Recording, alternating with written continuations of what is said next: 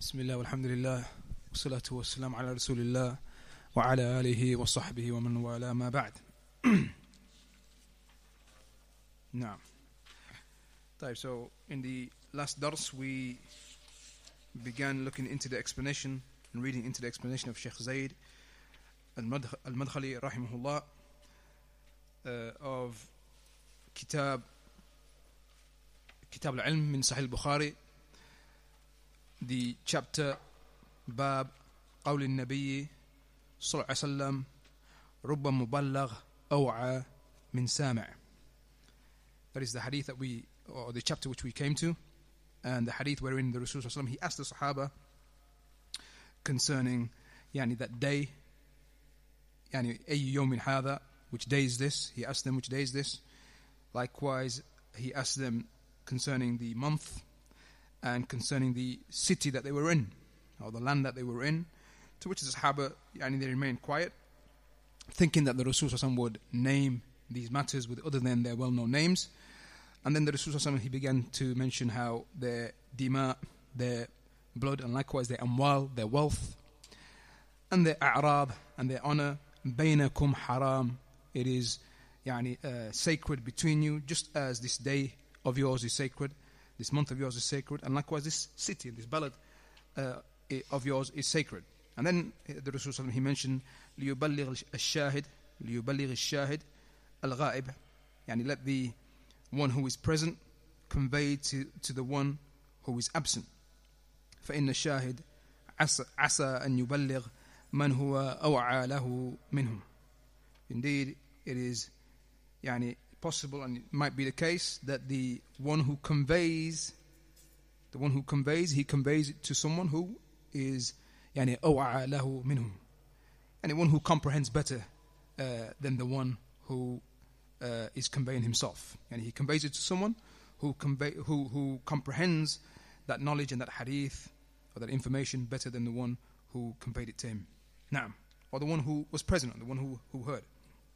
And so we came to the topic wherein the Shaykh, he mentioned concerning the blood and wealth and property of people, and likewise their honor. The Shaykh, he mentioned the dima of the Muslimin, the blood of the Muslims, and likewise he mentioned the blood of the non-Muslims, and I believe this is where we finished, and so we pick up from there. And so for those who are following, page 61, after the Shaykh, he mentioned the blood of the non-Muslims, and he mentioned how from them there are those who are musta'minin, those who enter the lands of the Muslims, and they seek security and protection. And likewise he mentioned the mu'ahad. The mu'ahad is the one who enters the lands of the Muslims due to some agreement or some contract between him and the leader of the Muslims. Naam. And so the Shaykh, he mentioned that likewise their blood is impermissible. It is not allowed for the Muslim to transgress against them concerning their blood. And the Shaykh, he mentioned the hadith of the Rasul sallallahu alayhi wa sallam, من قتل معاهدا لم يرح رائحة الجنة وإن ريحها توجد من مسيرة 40 عاما. Whoever kills the mu'ahad, the non-Muslim whom the Muslims have an agreement with, then he will not smell the fragrance of paradise, even though its fragrance can be found from a distance of 40 years. And the Shaykh, he mentioned that the ruling of the musta'man, the one who sought protection with the Muslims and was granted that protection, the one who entered the lands of Islam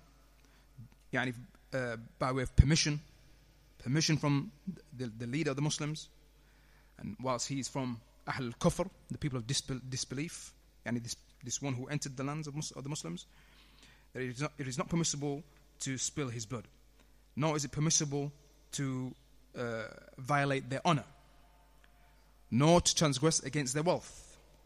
And then the Shaykh, as we recall, or we will recall inshallah, that the Shaykh, he mentioned how Imam al-Shawkani, he even went to the extent of saying that the meaning of this hadith that we just read out is that the one who kills the non-Muslim whom the Muslims have an agreement with, then he will enter the fire khalidan mukhalladan. Yani he will enter the fire for a very, very long time.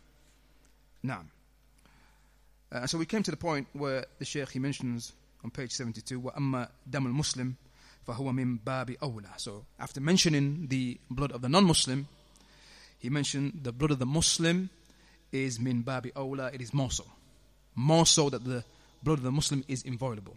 And يعني it is sacred. كما قال النبي صلى الله عليه وسلم, just as the Prophet صلى الله عليه وسلم, he said, سباب المسلم فسوق, abusing a Muslim is sin, وقتاله كفر, and fighting him is kufr, is disbelief. وقال عليه الصلاة والسلام, لا ترجعوا بعدي كفارا يضرب بعضكم رقاب بعض. Don't return after me, يعني as disbelievers, some of you striking the necks of others.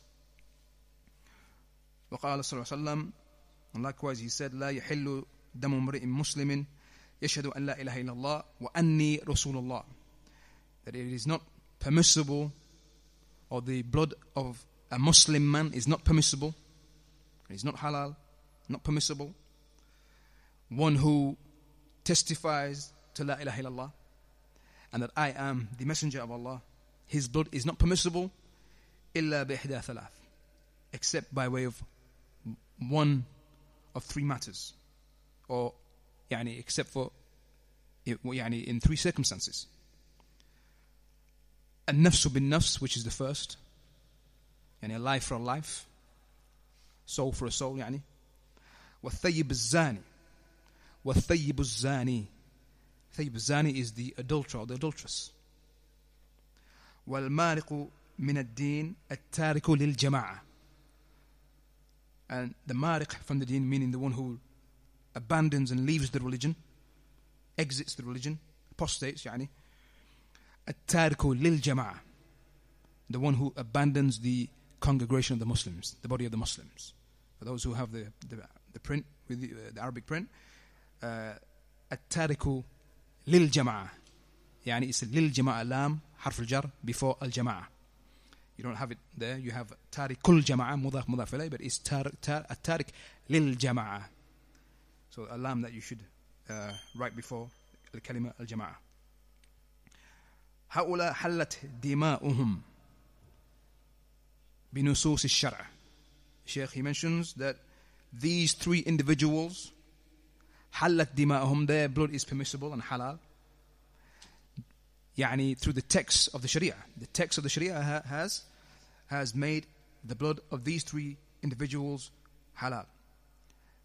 الثيب الزاني, the adulterer or adulteress, من كان قد وطئ في نكاح صحيح سواء تحته زوجة في الحال أم لا.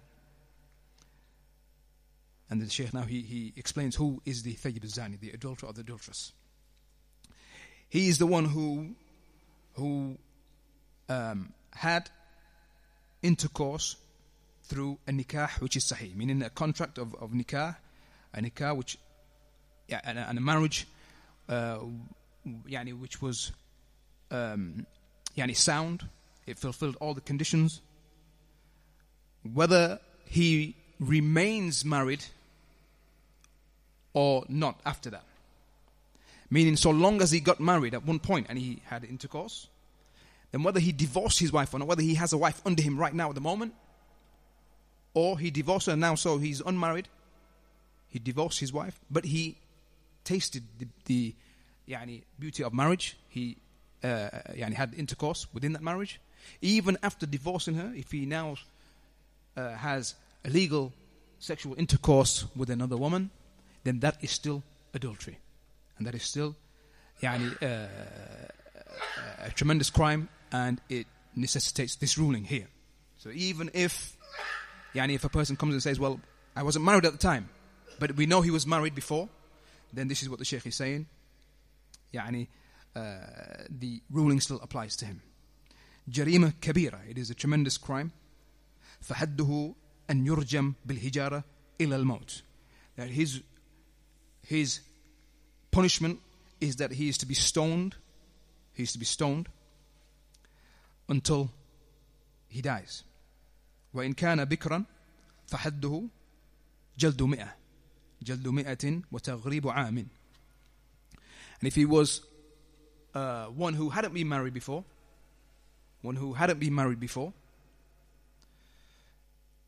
then his punishment is that he is to be given 100 lashes, وتغريب عام, and he's to be banished for a year. كما في القرآن الكريم والسنة المطهرة. يعني as is established in the Quran, the noble Quran, and the purified Sunnah. So that's the first that the Shaykh explained. النفس بالنفس. The second is a life for a life. من قتل نفسا متعمدا وجب أن يقتل بتلك النفس سواء قتل ذكرا أو أنثى. Whoever killed another soul, another Muslim, then his punishment, or that which is obligatory, is that he is to be killed due to that soul that he took. That his soul is to be taken due to that soul that he took. Whether he killed a male or a female. نعم. والمارق من الدين التارك للجماعة.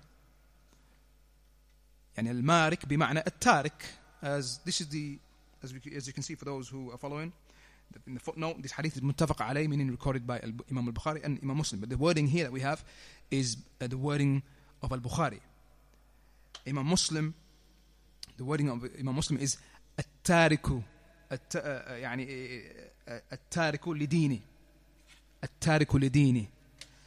المارق للجماعة. So the other way, التارك لديني, the one who abandons his religion, المارق للجماعة, the one who exits the jama'ah and leaves the body of the Muslims.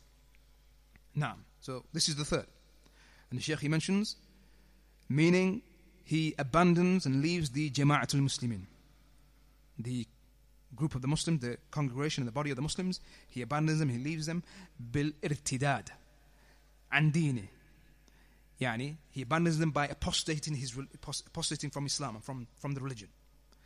Yuqtal liriddati. His punishment is that he is to be killed due to his apostasy. That is the punishment, prescribed punishment in Islam. وما عدا ذلك فدماء المسلمين معصومة لا يجوز الاعتداء عليها.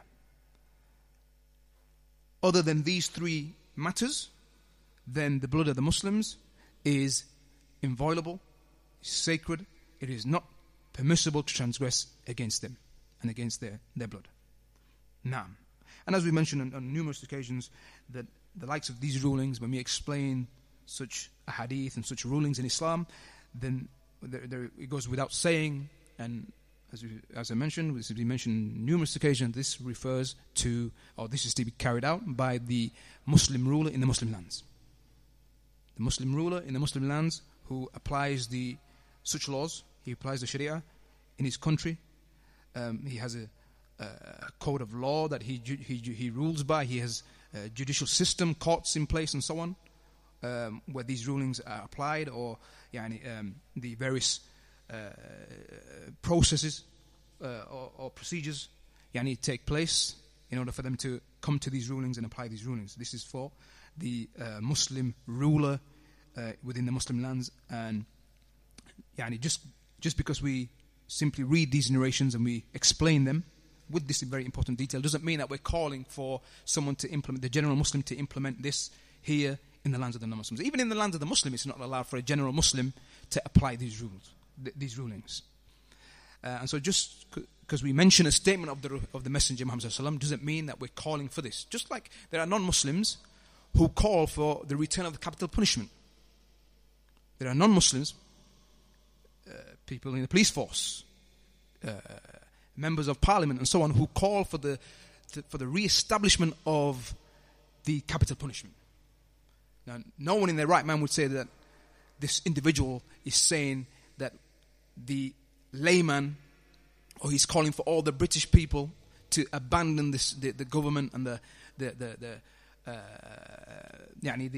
law, and to bypass the courts, to bypass the judges, and that they take the law into their own hands and they apply the capital punishment themselves. No one understands it from their call or their statement that they want that they ask that the capital punishment be returned or re-established. And so it's the same thing for us. Just because we read these or we say that this is from Islam, does it mean that we're saying that this is to be applied by every single person? No. And so other than these three reasons, it is not permissible to spill the blood of the Muslims. لا بالضرب ولا بالقتل. Whether that is even striking them, and to hit them and so on, to strike them, or to kill them. وهكذا الأموال محترمة. And likewise, the wealth of the Muslims is also, and the wealth in general, the wealth of the Muslims and the non-Muslims, as we're going to see. The wealth of the people, it is something which is muhtarama. It is something which is sacred. Something which is sacred and inviolable. في شريعة الإسلام لا يجوز لأحد أن يعتدي على مال الغير سواء كان من المسلمين أو من غير المسلمين. It is not permissible in the Sharia of Islam that anyone he transgresses against the wealth of another, whether that person is from the Muslims or from the non-Muslims. وَلَوْ كَانَ مِنَ الْكُفَّارِ. Likewise, whether he is from the disbelievers. It's not permissible for the Muslim to say, well, he's a disbeliever, then it's permissible for me to take his wealth and so on. لا يجوز لك أن تعتدي على ماله إلا بالحرب. It is not permissible that you as a Muslim, that you transgress against his wealth, the wealth of the non-Muslim, except in the state of war. Except in the situation of war. When there's war that has been declared by the Muslims, the Muslim ruler, against the non-Muslims, and vice versa. War has been declared. In that situation it is permissible. حينما يقوم الجهاد وتعقد راية الجهاد في سبيل الله فتقوم المعركة بين المسلمين والكافرين جهادا شرعيا توفرت شروطه وانتفت موانعه فالحكم فيه أن الكفار كلهم غنيمة. Sheikh, he mentions what is that situation or that state of war which allows for the Muslim to take the wealth of the non-Muslim. He says it is when the jihad, the flag of jihad is raised and established, jihad in the way of Allah, and so then battle takes place between the Muslims and the non-Muslims, that jihad which is jihad and shar'iyya, the jihad which is established upon the Sharia of Islam, توفرت شروطه, its conditions are fulfilled, وانتفت موانعه, and the barriers are removed also. فالحكم فيه, the ruling of this jihad, meaning which is the correct, sound, upright jihad, is that the kuffar, all of them, they are ghanima, they are the spoils of war. And whatever the Muslims take from the battle, whether that is the lives of the non-Muslims themselves, they capture their soldiers, or the wealth that they had with them, then that is ghanima for the Muslims. That is spoils of war, and the war booty that belongs to the Muslims. أموالهم ونساءهم, their wealth, ونساءهم, their women, وأنفسهم, the soldiers themselves, وذراريهم, يعني أولادهم, and likewise their children. كلهم غنيمة للمسلمين. All of them, they are ghanima, spoils of war for the Muslims. And just like we see even with the non-Muslims, when they take prisoners of war, they capture them and they take them for themselves. Guantanamo Bay, as far as I know, to this day they have prisoners there. And so similar in this situation, when there's war, whenever there are spoils of war or the war booty, then that which the Muslims they capture, that belongs to them. لأن الحق عرض عليهم. Here you have فرض, but it should be عرض. لأن الحق عرض عليهم, because the truth was displayed to them and conveyed to them. فأبوا, but they refused. They refused to accept. فأبوا أن يخضعوا للحق, but they refused to submit themselves to the truth of Islam, وهو الإسلام. فأبعدهم الله. And so Allah caused them to be distant, meaning He caused them to be distant through causing them or making them to become captives for the Muslims. And so they are now under the authority of the Muslims. أما الكافر غير المحارب. So now this is very important. As for the disbeliever, we dealt with the disbeliever who is at war with the Muslim. Now we're talking about the غير المحارب, the non-Muslim who's not at war, when there's no war taking place between the Muslims and the non-Muslims. الذي يعيش في ديار المسلمين, the non-Muslim who lives in the lands of the Muslims, and also the one who في ديار الكفر, or the one who is in his own land, the disbeliever who's in his own land. So now we're talking about the Muslim who enters his land. So the likes of us being here in the lands of the non-Muslims. لا يجوز لأحد من المسلمين أن يعتدي على ماله. So it is not permissible for the Muslim, anyone from the Muslims, that he transgresses against his wealth. Because you hear the doubt. Some of the Muslims who are misguided, who they'll say, well, we're not living in the lands of Islam. This is their lands of kufr, lands of disbelief. And so it's permissible for us to transgress against them, their wealth and so on. The Shaykh is saying here, it's not permissible whether that disbeliever, as long as he's not at war with us, there's no warfare situation, then whether he is in the lands of the Muslims or whether we are in their lands, then it's not permissible to transgress against him in his wealth or in his blood. سواء هو في مجتمع الكفار أو في مجتمع المسلمين. So again, the Shaykh is stressing the same matter again. Whether he is in the community of the Muslims, whether he has come to the lands of the Muslims, or whether he is in the community of the disbelievers, his own people. And whether he's in his own land and we find ourselves, or the Muslim finds himself within the lands of the disbelievers, then it is not permissible to transgress against him in these matters. والاعتداء على المال له طرق متعددة. He says that transgressing against a person in his wealth, or as it relates to his wealth, it takes numerous forms. There's numerous ways in how it's done. قد يكون بالسلب والنهب. It could be done through السلب والنهب. Salb and nahb is looting and pillaging. Salb, looting, and nahb, pillaging. And through looting and pillaging. وقد يكون بالسرقة. And it could be done through stealing. وقد يكون بالغش في المعاملات. And likewise, it could be done through ghish, deception, when trading with them and dealing with them. وهو الأمر المنتشر. And it is a matter which is widespread, the Shaykh is saying. This matter is widespread. You find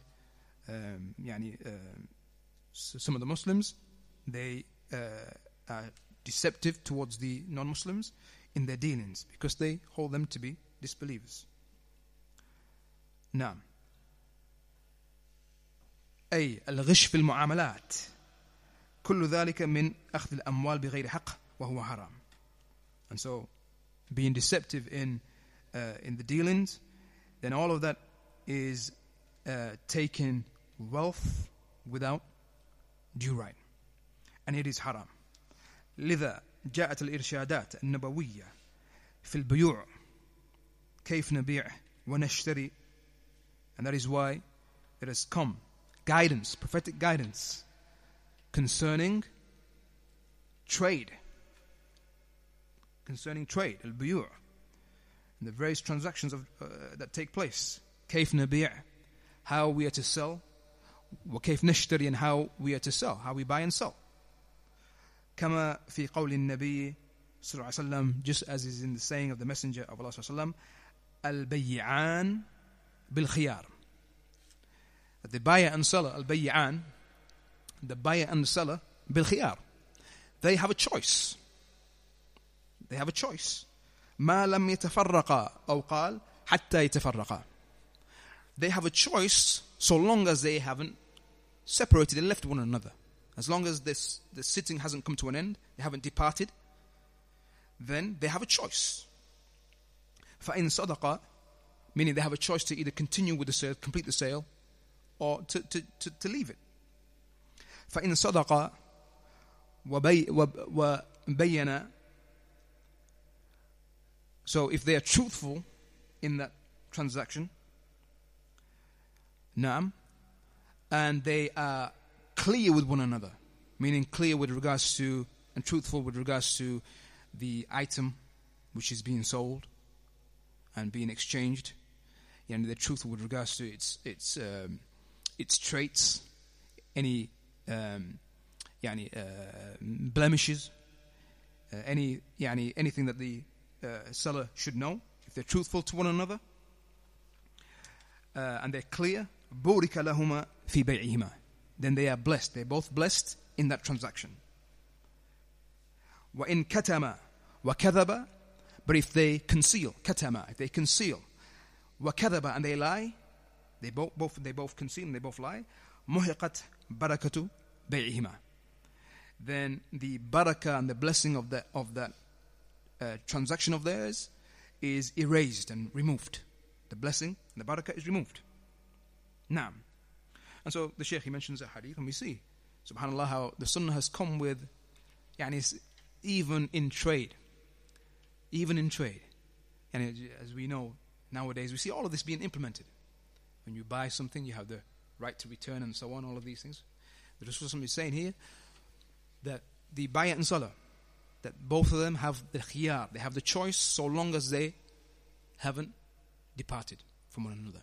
But then this leads us to a question here. And this is of course slightly off topic, but the Shaykh has mentioned this hadith, that if a person, or what we can understand from this hadith is that a person, when he is interested in buying a particular item, a particular commodity or a good product, and he is discussing with the seller, we understand from this hadith that he has the choice, so long as they haven't departed, that he can return that product. He has the choice to either go ahead with it or to return it. But then the discussion comes, okay, so we understand from this that as long as he has the choice up until they depart. However, nowadays we know the way we carry out our transactions. You go to a store, you go to a salesman, or you go to a place of trade, that you buy, you see something you like, something you want to buy, you pay the money, and you're given a receipt or whatever, you're given your change. Is it that point there, that now after this particular point here, up until then, up until you paid, you had the choice. But now after you've paid, you have no choice. Or is it literally that you physically depart from one another? You understand the difference? So the first situation we're talking about, when someone, he goes into a store and he pays for something. Of course, if we're talking about a buyer and a seller coming together and both of them discussing, and possibly even the buyer offering, and as we say, barter, he barters with him. He gives a counter offer. He says, well, I won't pay you full price, I'll give you such and such amount.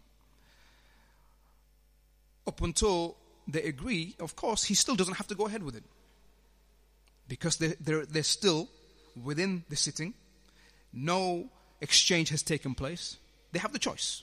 So even if he says, well, I won't give you £50, I'll give you £30, and the seller, he says, okay, sounds good, the buyer can still, as long as he hasn't paid, as long as he hasn't left, then he still has that khiyar. He has the choice whether to continue, even though they may have discussed for a long time. And he shouldn't feel the pressure that, okay, I have to buy now. This hadith is telling us that he has the choice. But we're talking about now when the situation where he actually pays. He pays the money, takes his receipt, and now it's possible he stays within that place of trade, whether it's a shop, whatever it is. He's there for another 15 minutes, half an hour, an hour. So he's actually paid, the transaction's finished, but he's physically still there. Does he still now have the choice to return? Because the hadith is telling us here, as long as they haven't departed. And then also look at the modern day transactions, where a person, he can buy something on the airplane. As they come to you and give you a magazine, you want to buy this perfume, you want to buy this watch or whatever. And the majlis itself, that's sitting here, can take place. You buy something and there's 6 hours until you actually get off the plane. So you have 6 hours, that way you still have a choice. Also, the internet. Buying and selling on the internet. What is considered, basically the hasil, and the summary of what we're trying to say is, what is considered the departure of the buyer and seller. On the internet, when you're buying something off eBay or wherever you buy, wherever you buy from, is it the point where you pay? The point where you click on confirm your payment? Or is it when you click away from the page, for example? Is that you now departing from that sitting? This is something which is discussed amongst the scholars. However, the strongest position is that the majlis ends, and that sitting ends with that which is considered as the tradition with the people. That which is considered as the tradition with the people. So, if the people consider the fact that when you pay and you're given your receipt, that is where the transaction has completed. You've gone your way, I've gone my way, even though you remain in my store here for another hour looking around. That is, as we know ourselves, that is what is considered the departure of both buyer and seller. However, this then brings us to another topic concerning this hadith here. But what about this whole having 7 days or 14 days, 30 days to return a product? Because here the Rasul is saying that you have that khiyar, al-bay'an bil-khiyar, that the buyer and seller both have that choice to either cancel the transaction or to continue with it, so long as they haven't departed from one another. But then this here we're talking about a different issue. They've departed. The transaction is finished. But now we have, nowadays times, the option of being able to return 7 days later, or within 7 days, or 14 days, or even longer than that.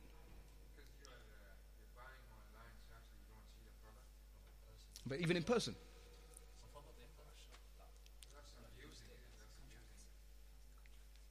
No.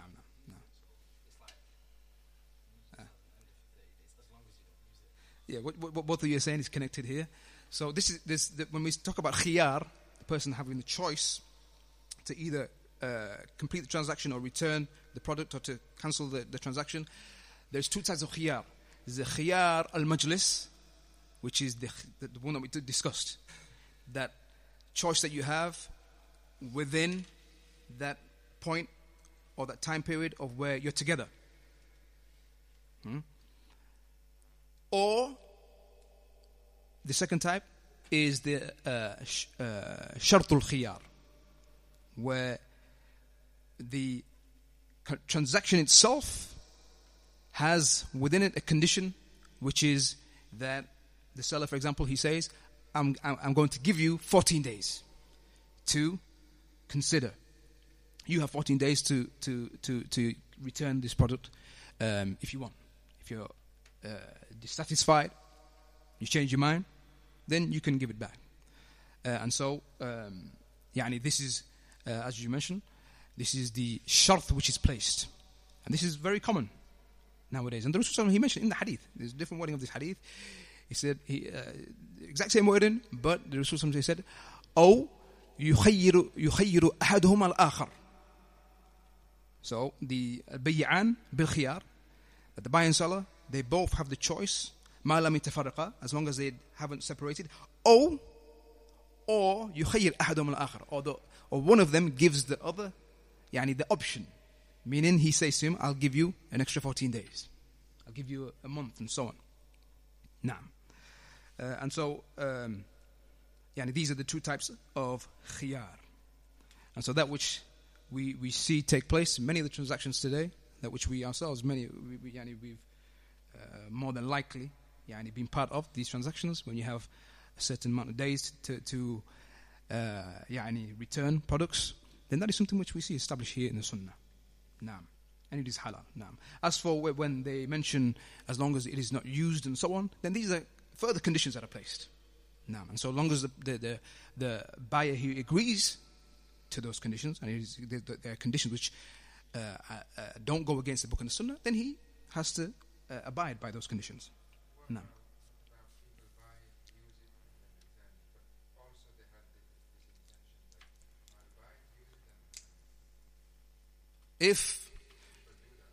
Some people do that. Of course, if a person, he's doing it, as the scholars have mentioned, if a person, as the brother he mentioned, if the condition is placed within that transaction, you see it sometimes on the receipt, or you'll have to go back to the policy of the refund or the exchange of that particular company or whoever's trading, whoever you purchase from. If they place it as a condition, then you have to abide by that. If you've used it, you can't give it back, because he placed it as a condition, you agreed with it. As for if he himself, from the goodness of himself, he takes it back, then that's fine, because that's him relieving that right that he had, and he's making tanazul from his right, and his right is not to return it, but he's given up his own right. He's given up his own right to and considered your situation, whatever it is, and he has taken the product back. However, if he chooses, he can reject, because he's been used and it goes against the condition. Now, and so continuing, the Shaykh, he says, وَذَلِكَ لِأَنَّ أَمْوَالَ الْمُسْلِمِينَ وَأَمْوَالَ النَّاسِ مَعْصُومَةً. Shaykh, he mentions that the wealth of the Muslims and the wealth of the people is inviolable, and it is protected. لا يحل لأحد الاعتداء عليها, not permissible for anyone to transgress against the wealth. بأي لون من ألوان الاعتداء, whatever color that oppression may be, from the colors of oppression, in whatever type of oppression that may be, whatever form that oppression may be, whether, as we said, it is pillaging, looting, stealing, deception, and so on. ولما مر النبي صلى الله عليه وسلم على صبرة طعام فأدخل يده فيها فنالت أصابعه بللا. And on an occasion when the Prophet ﷺ, when he passed by a heap of food, sobra, a heap of food, فأدخل يده, and he entered his hand into it, فنالت أصابعه بللا, and he felt that which was moist from that food at the bottom. فقال, he then said, ما هذا يا صاحب الطعام? He said, what is this, O owner of the food, or owner of this food? قال أصابته السماء. He said the sky had afflicted it, meaning rain had fallen on it. يا رسول الله, O Messenger of Allah. قال, the Rasul sallallahu alaihi wasallam, he said, أفلا جعلته فوق الطعام كي يراه الناس من غش فليس منا. He said, could you not have placed it at the top? The food that was wet or moist, could you not have placed it at the top, so, or in order for the people to see it? من غش فليس منا. Whoever deceives us is not from us. Whoever deceives is not from us. نعم. فاعتبر الذي لا يراه الناس من العيب غشا. So the Rasul sallallahu alaihi wasallam, he considered that which the people don't see from deficiency in those products, or in whatever products they're wanting to buy. Then if the people don't see that, then the Rasul he considered that as being ghish, deception. وَمِنْ أَخْذِ الْمَالِ بِغَيْرِ حَقٍّ, and he considered it from being taking the wealth of the people without due right. نعم فإن فاعله أو وإن فاعل نعم وإن فاعله ليس على طريقة النبي صلى الله عليه وسلم التي هي طريقة الصدق. And likewise, يعني the Rasul صلى الله عليه وسلم, he considered the one who does as such to be one who is not upon the way of the Prophet صلى الله عليه وسلم, which is the طريقة الصدق, which is the way of صدق, truthfulness. نعم وهكذا الأعراض, and likewise the أعراض, likewise the honor of the people. والأعراض من أهم الأمور. Likewise, the honor of the people is from the most important matters. والتوقي منها يحتاج إلى عزم وضبط للنفس.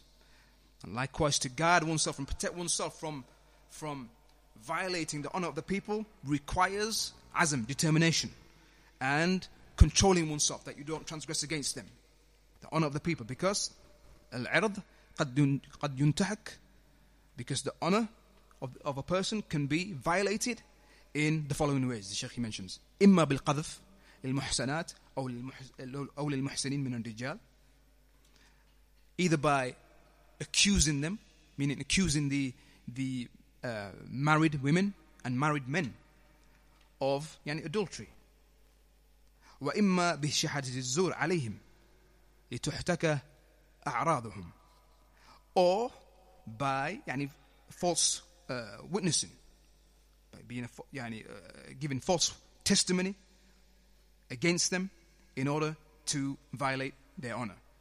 وإما بالغيبة وما أكثرها, or by backbiting them and how there's so much of this that takes place. The Shaykh is saying وإما بالنميمة, or by tale carrying. وإما بالكذب وغير ذلك من الأسباب التي تنتهك الأعراض بواسطتها, or by lying, or other than the things that the Shaykh mentioned, which those things which are a means and a way in violating the honor of the people. نعم, the Shaykh mentions فيجب على المسلم أن يحفظ لسانه كما يجب عليه أن يحفظ سائر جوارحه. نعم, so it is obligatory upon the Muslim that he preserves his tongue, just as it is obligatory for him to preserve the rest of his limbs. فيما يتعلق بحقوق الله وفيما يتعلق بحقوق الخلق, whether that is connected to the rights of Allah or the rights of the creation.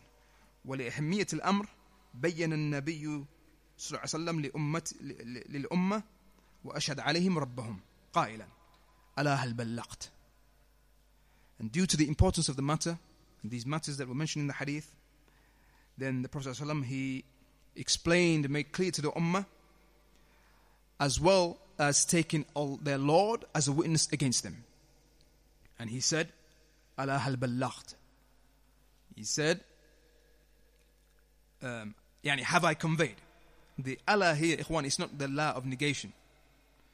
And the reason how you know that is ألا هل بلغت, if you look at the jawab, قالوا نعم, they said نعم, yes.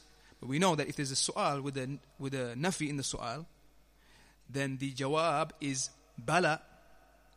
Like Allah said, ألست بربكم, am I not your Lord? قالوا بلا, they said yes, of course. Bala is used to change the negative to a positive, because when laysa or a negation is asked in the question, for those who study in the Arabic language, then the reply has to be bala. But here, the ala here is not a nafi, but rather it is harf tanbih. It is a letter that is used in order to bring the attention of those who are listening. So in English, wallahi, it's hard, very hard to think how we say this in English. I can't think of how this is said in English, but probably beware, or صعب جدا. However, حرف التنبيه, this is a word, ala, just like, for example, in the hadith, ala inna fil jasadi mudgha, ala inna fil jasadi mudgha, إذا صلت صلى الجسد كله وإذا فسدت فسد الجسد كله. Allah here is not a negation. We don't translate it as not or a negation. Like, indeed there is. Indeed, in the body there is a morsel. If it is sound, then the rest of the body is sound. If it is corrupt, then the rest of the body is corrupt. So this is the same Allah that is here. However, the meaning is that Rasul Sallallahu Alaihi Wasallam, he said, and as we know, this was Yawm Arafah, and the hadith that the Shaykh is referring to, and it's the same hadith, but additional wording. Al-Bukhari is going to bring it later on towards the end of this kitab al-ilm. Ala hal ballaght, have I conveyed? Have I conveyed? He said this to the Sahaba. He asked them, قالوا نعم. They said yes. نعم. And so the Shaykh, he says, والحمد لله الذي هيأ لنا وصول هذه النصوص نصوص الكتاب العزيز والسنة المطهرة لتكون سببا في الهداية. All praise belongs to Allah, the one who paved the way. هيأ لنا. He paved the way, made it easy for us. يعني this wusul of these nusus, these texts reach us. The text of the kitab, the Quran. Likewise, the sunnah. لتكون سببا, that they may be, these texts may be a means of guidance. ونورا نستضيء به, and light through which we seek guidance. وإن الأخذ بها والاعتصام بها وإن الأخذ بها والاعتصام بها والتطبيق العملي لها لهو مراد الله من عباده. And indeed, the taking of these texts and holding onto them, clinging onto them, and acting upon them, that is the intent of Allah subhanahu wa ta'ala from His creation. That is what He wants from us. And so that which is wajib is أن يتعامل المسلمون مع نصوص الكتاب والسنة بالتزام الأوامر واجتناب النواهي وإحلال الحلال وتحريم الحرام. نعم. وأخذ الحق ورد الباطل. نعم. So that which is obligatory upon the Muslims is that they deal and behave with these texts, the texts of the book and the Sunnah, by clinging on to the commands, staying away from the prohibitions, ihlal al-halal, making halal what Allah has made halal, making haram, tahrim al-haram, making haram what Allah has made haram, and to take the truth and to reject falsehood. Wal-i'tisam bis-sunan wa tark al-bid'ah. And likewise to hold on to the sunnah and to leave off and abandon the innovations, the newly invented matters. Whether those innovations are متقدمة السالفة التي نقرأها في الكتب, whether those innovations are innovations of old, those innovations that have preceded, that we read in the books, that we read about in the books, or whether they are al-bid'ah al-mu'asara, whether they are contemporary innovations, present day innovations, التي تحدث في كل زمان, those innovations which occur or come about in every time and in every place, because bid'ah lam tanqarid, because innovation does not die out, doesn't come to an end. ولكن الحمد لله كلما انتشرت بدعة من عصر الصحابة إلى يومنا هذا وإلى ما شاء الله يحيي الله لها من يردها بالحق بأدلة الكتاب والسنة ويحذر الناس من الوقوع فيها. The Shaykh, he mentions, all praise belongs to Allah, that every time innovation spread and appeared, from the time of the Sahaba until this day of ours, and until whenever Allah wills, then Allah Ta'ala, He paves the way. He paves the way for those who reject them, refute them.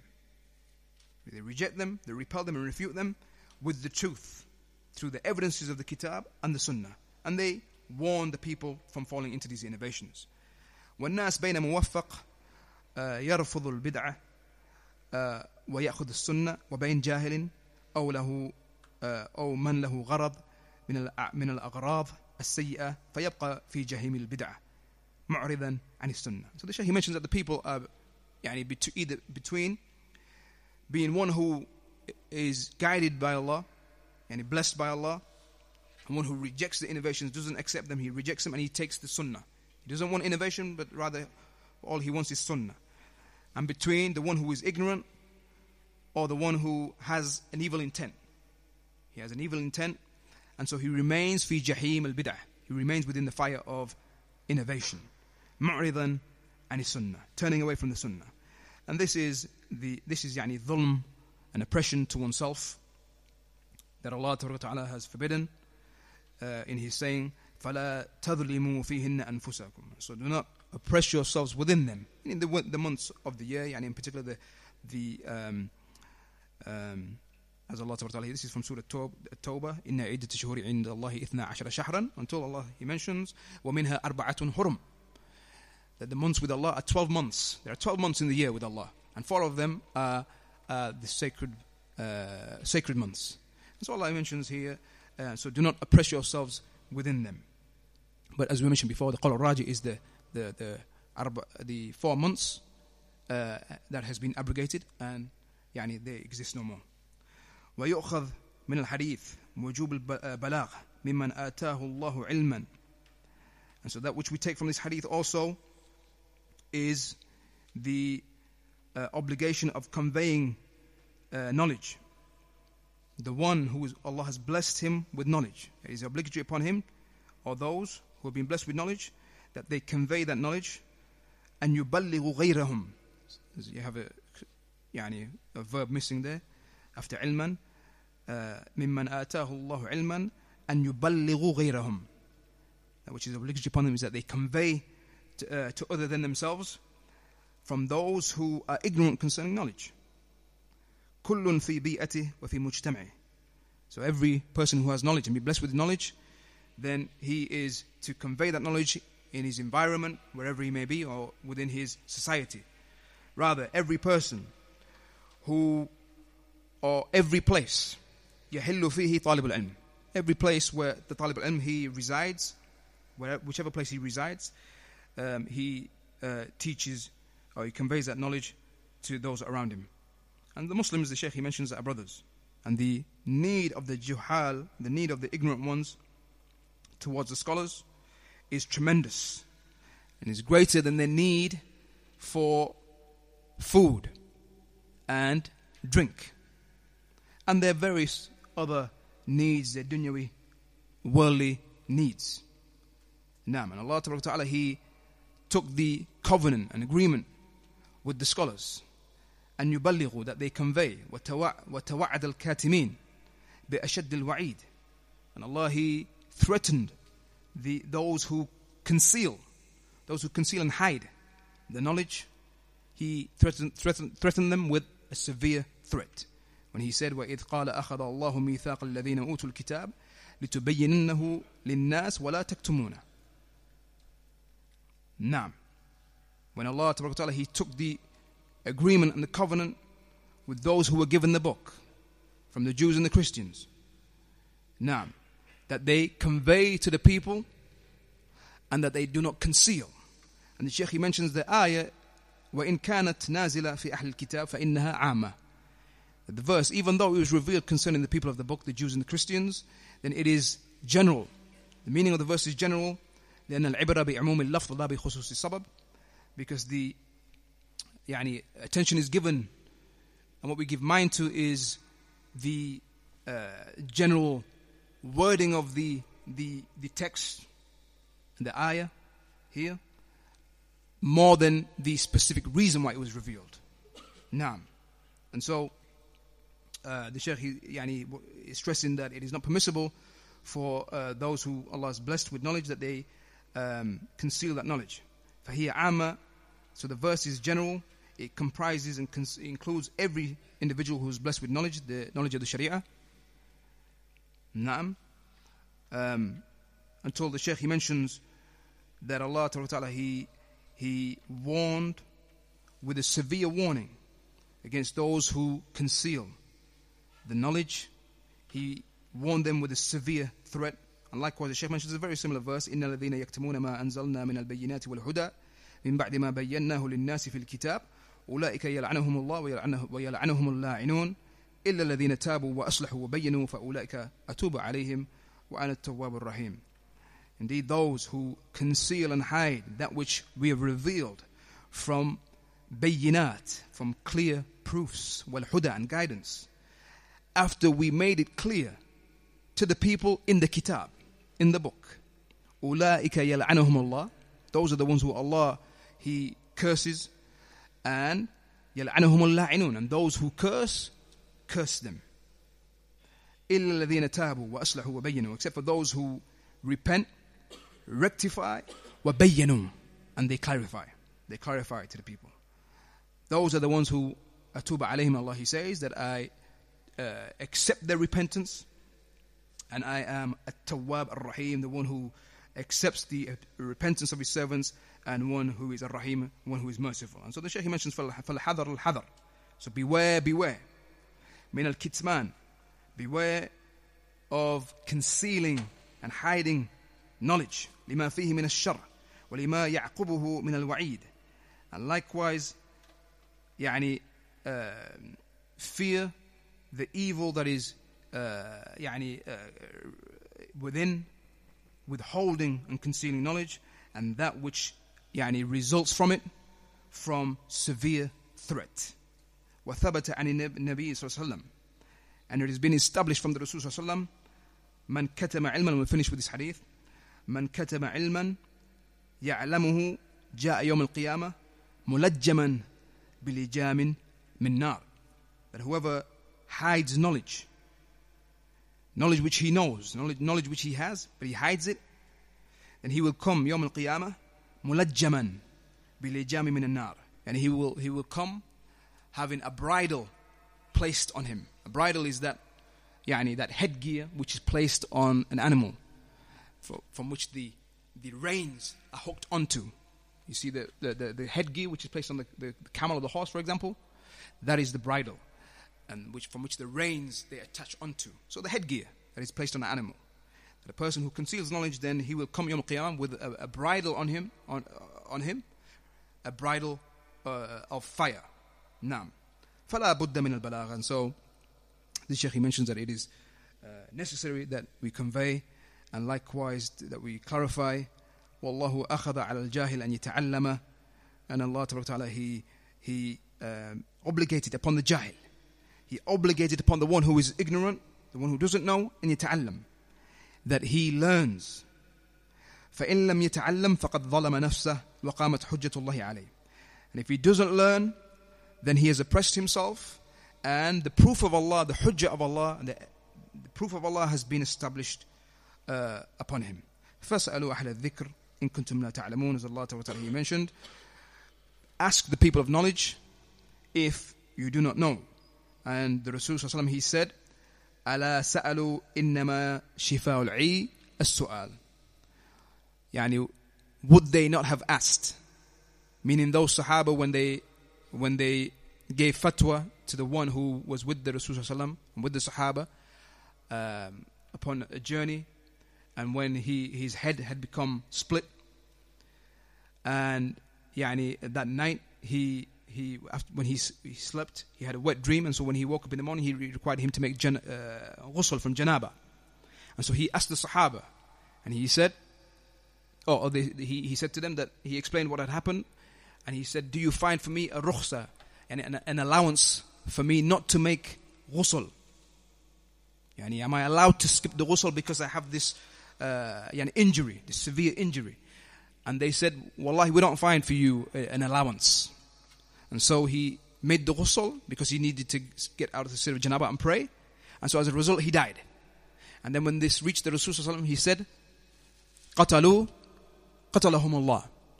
He said, they killed him due to that fatwa that they gave. May Allah kill them. May Allah kill them. And then the Rasul Sallallahu Alaihi Wasallam, he made this statement. أَلَا سَأَلُوا. Could they not have asked? إِذْ لَمْ يَعْلَمُوا. If they didn't know. And if you don't have knowledge, then ask. For indeed, the cure for ignorance, al-'i here is al-jahl. The cure for ignorance is as-su'al, is asking. And so the Shaykh, he says that the people of wisdom, they said that al-ilm khaza'in. Knowledge is like locked treasures. مفاتيحها al-as'ila. Knowledge is like locked treasures. Its keys is asking. Is to ask questions and learn. نعم فلا بد من السؤال. And so it is necessary to ask concerning this knowledge. هذا وصلى الله وسلم على نبينا محمد وعلى آله وصحبه أجمعين.